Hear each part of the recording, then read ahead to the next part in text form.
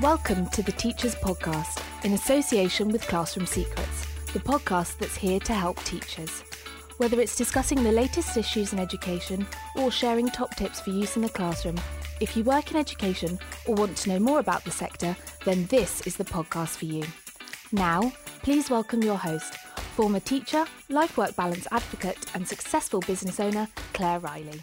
So setting boundaries as a teacher is really hard.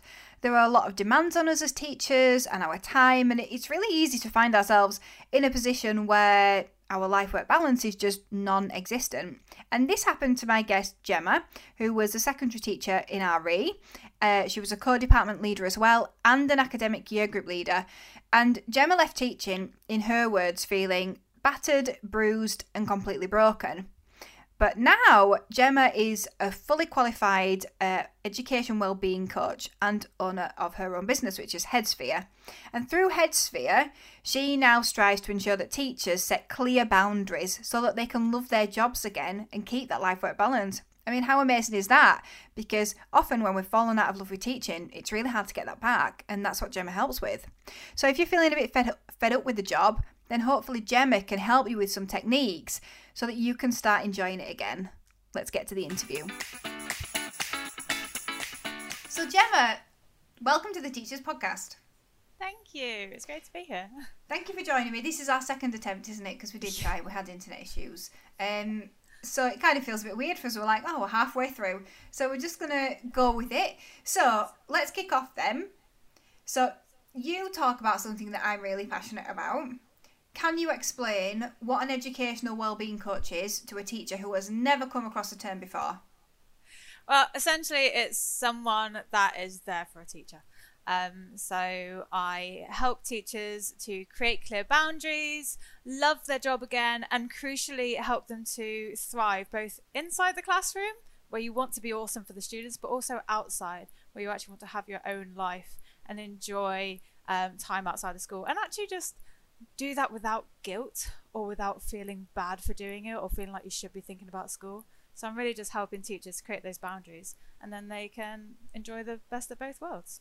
So the funny thing there is that you actually sound like you're doing something real with well-being, because I think one of the things that happens in schools is that well-being has become this word where sometimes it's a token and it's cake in the staff room or whatever, and that's something I'm very against, even though I love cake so much, but it's not, it doesn't help you manage your life. Have you got any thoughts around token well-being? Well, interestingly, I run a clubhouse event every fortnight with an amazing person called Florence, and our next session is actually on what makes a good well-being course, because you're right, so often a token thing of make sure that you go to bed on time and have cake if you're feeling down, when actually it helps in that immediate moment, the endorphins from eating a load of chocolate, but it doesn't really, it's just a sticking plaster, and that's the challenge so often with well-being in teaching, is that it's just there, we bought you cake, you should feel better now, go off and do all the work that you need to do, when actually well-being is far more practical than that. Yeah, and for me, I think taking work away, looking for ways to take work away, or use time more effectively as a collective, and it become known. Even something that I'm working on at Classroom Secrets now is how can we get the team? How can we? So we were a remote company before anyway, even though we did have an office and we did enter the office more. But how can we, instead of just embracing remote working like lots of other companies are doing, how can we make remote working the best thing ever, and make that part of being able to have more time doing the things we love? That's something that I think schools should be working on as well. Obviously, it's not about remote working, but how can we fit more in so that we can have more time just to do the things that we love?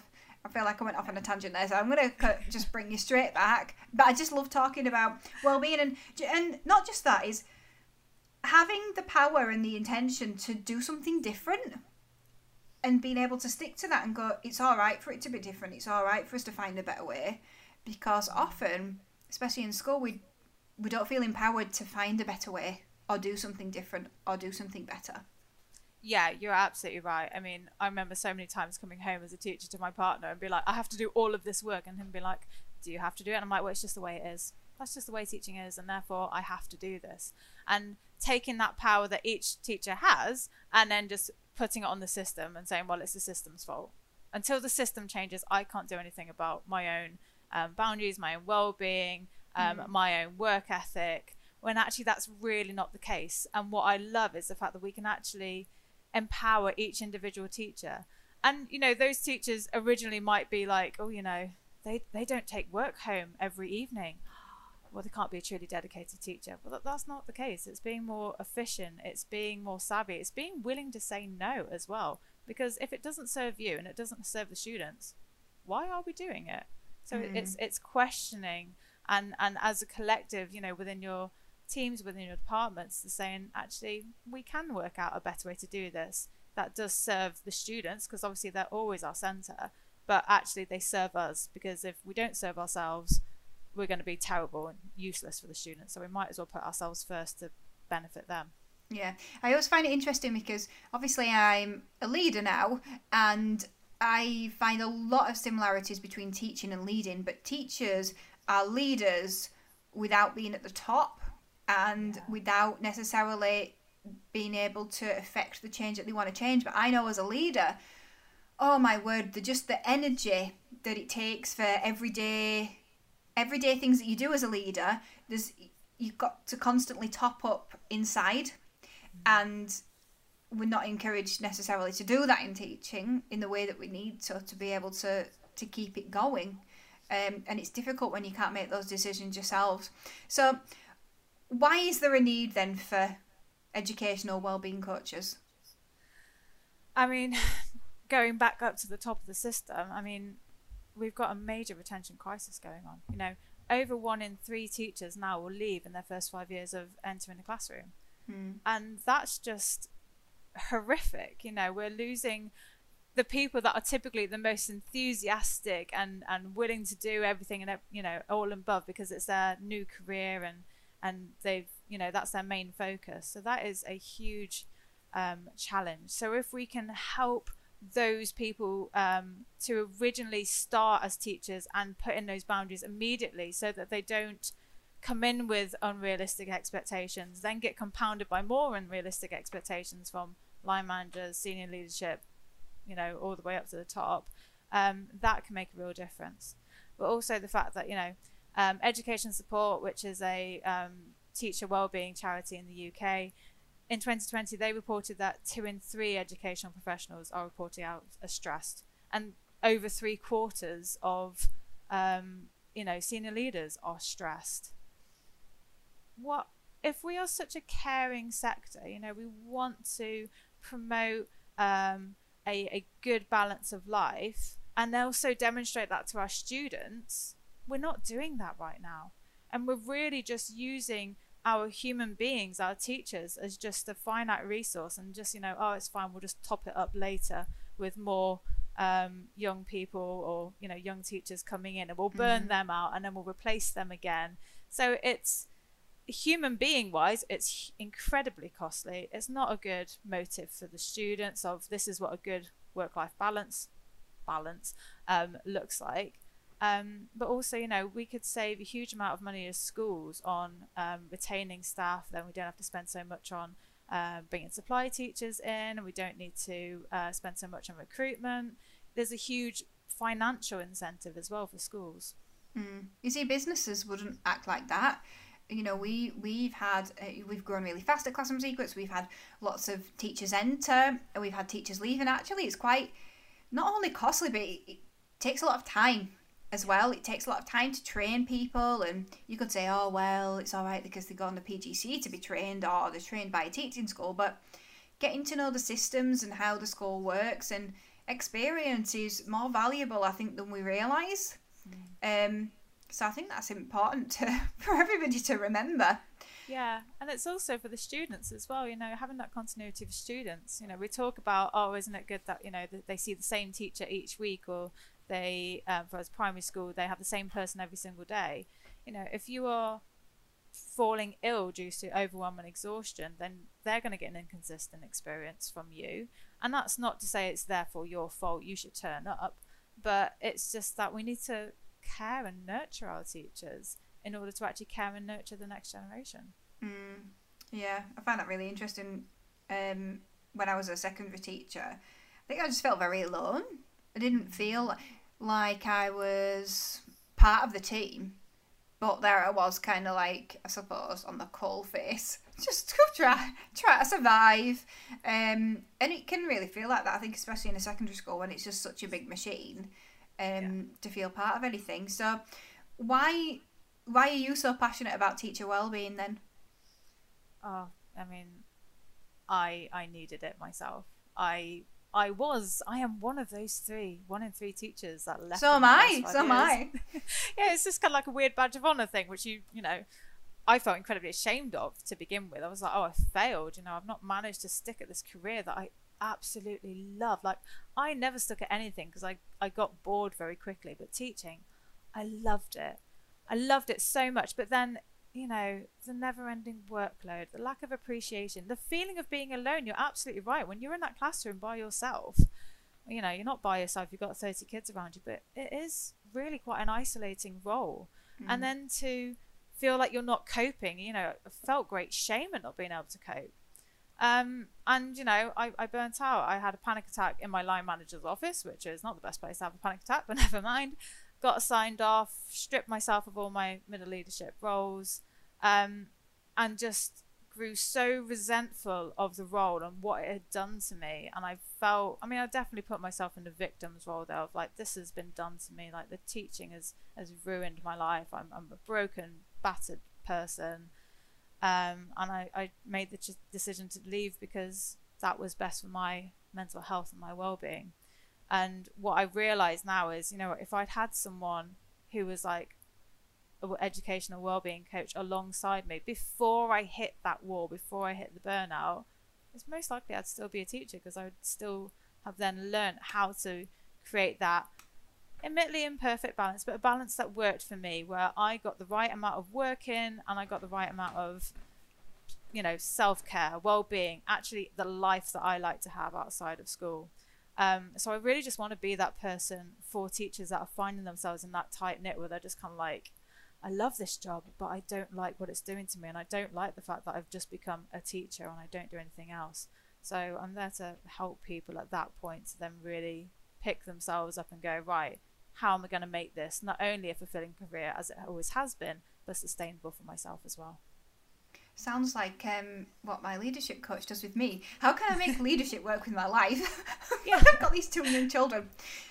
Something you said is really interesting to me, and I pick up on it when anybody mentions it. But you said, you know, when you left, you got to this point where you were very much the victim, and it was teaching's fault. Have you got a different perspective now?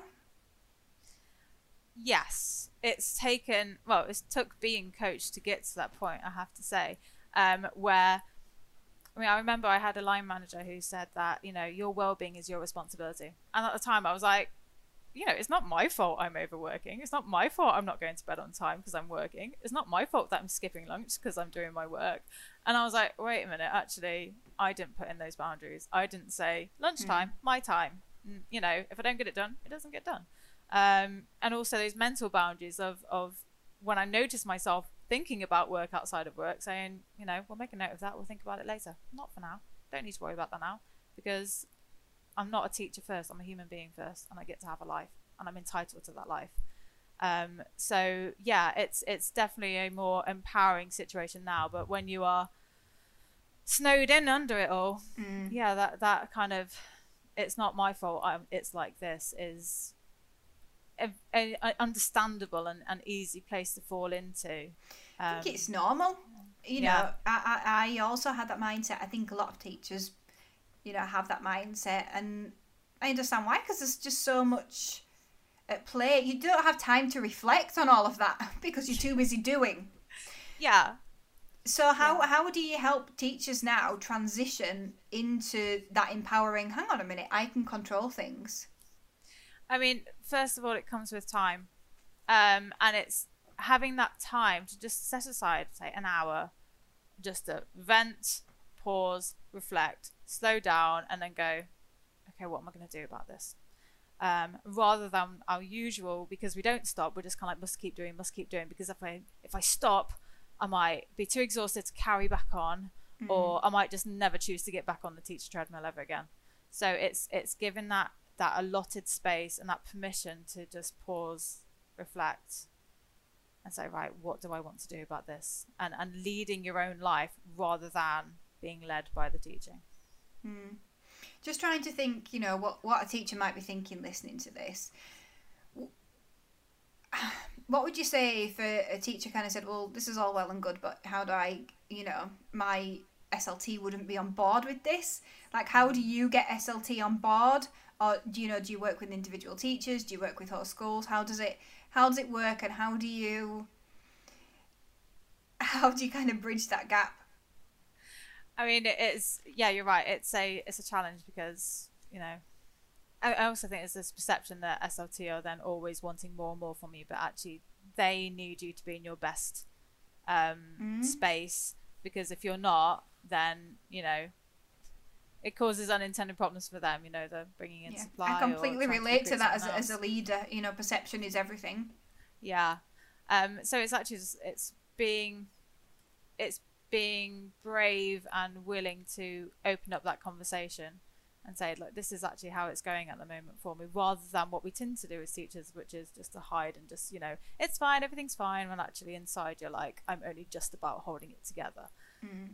So, you know, I come into schools and work specifically with senior leadership team and create like group coaching, and it's just creating a forum, a space for teachers to just kind of be themselves, let the guard down a little bit, and know that it's a safe space in which to do it. And that then enables people to actually support each other, which creates that really positive culture where, you know, actually it's okay to not be okay.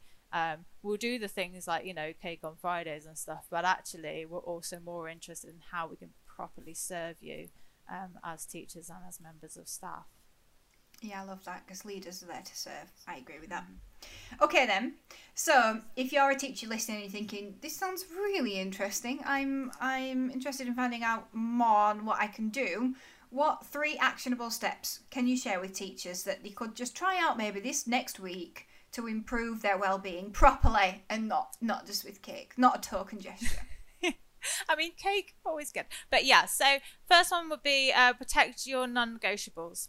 So depending on, you know, where you are in your life, so my non-negotiables are things like making sure I go to bed and have 8 hours sleep, making sure that you do the things that you love. So if, like, say you have like a netball club that you used to go to that you never get around to going to, that's a non-negotiable, and put those in your diary first, and then you build the teaching around your non-negotiables. So if you're a parent and you want to spend that hour with your child, like before bed, right, that time is carved out. And then when you're there, making sure that you're then having those boundaries in. So the boundaries are also that mental thing of saying, I give myself permission not to think about teaching for the next hour. And if it does pop up, make a quick note of it and leave it, because you don't need to think about it all the time. It doesn't mean that you're a traitor to your students or your school if you don't think about school occasionally. And with that, you've got to be time strict. So making sure that you are saying, right, I've got this set amount of time to do the marking, it's going to get done. And if it's to the quality of a B- rather than like an A*, then fair enough. Done is better than not done. And, you know, just kind of give yourself a bit of a break and keep that time strictness. And lastly, reduce your contactability. So making sure that you can't be contacted when you're not at school. So if you're someone that's got your emails on your phone, turn off the notifications. You don't need to know about it. And likewise, you know, you could even have on your own email, say, these are my working hours.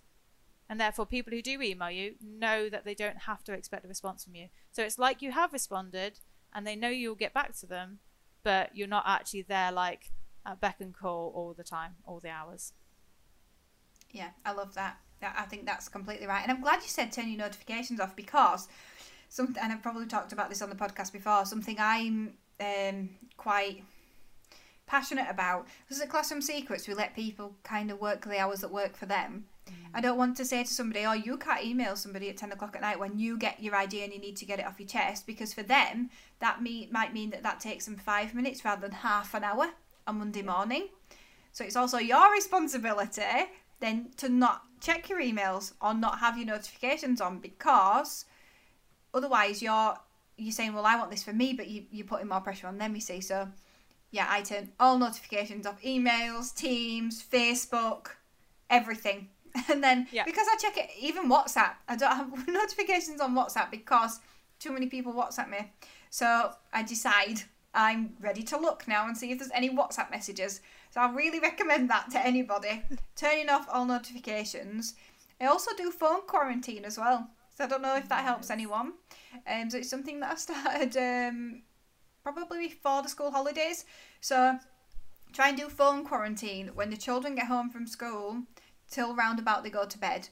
And it's difficult because the thing is, in my head, the work day is still continuing and I'm thinking about lots of things. So now I try and capture the ideas sort of in a book so I can come back to them. Because the thing is, you open up your phone and then before you know it, you're checking your emails and then you're thinking, oh, I need to do this, and then you go on to that, and then you're looking at social media and all these things. It feels very, I don't know, draining, I suppose. Yeah, you're down a rabbit hole before you know. Exactly. So try phone quarantine as well as turning notifications off. So thank you. Yeah. Right. So where can we find you? Where can we follow you? I'm on LinkedIn, so you can search my name. Twitter at Gemma_Drinkle. I'm also on Facebook and Instagram as well, so you can find me there. Super. Well, thank you so much. I know this is going to be so helpful for loads of people. I feel like, between us, we've given about 6 different things to try. So by the end of next week, I'm kind of expecting the whole teaching profession to be one step closer to better well-being. Yeah, it's the little things, and it means that you take back the power for yourself as well. Feel empowered. Super. Well, thank you so much. Thank you. Thank you for listening. The Teachers Podcast is in association with Classroom Secrets, a provider of high quality and affordable teaching resources that children love and teachers trust. To find out more, visit classroomsecrets.co.uk.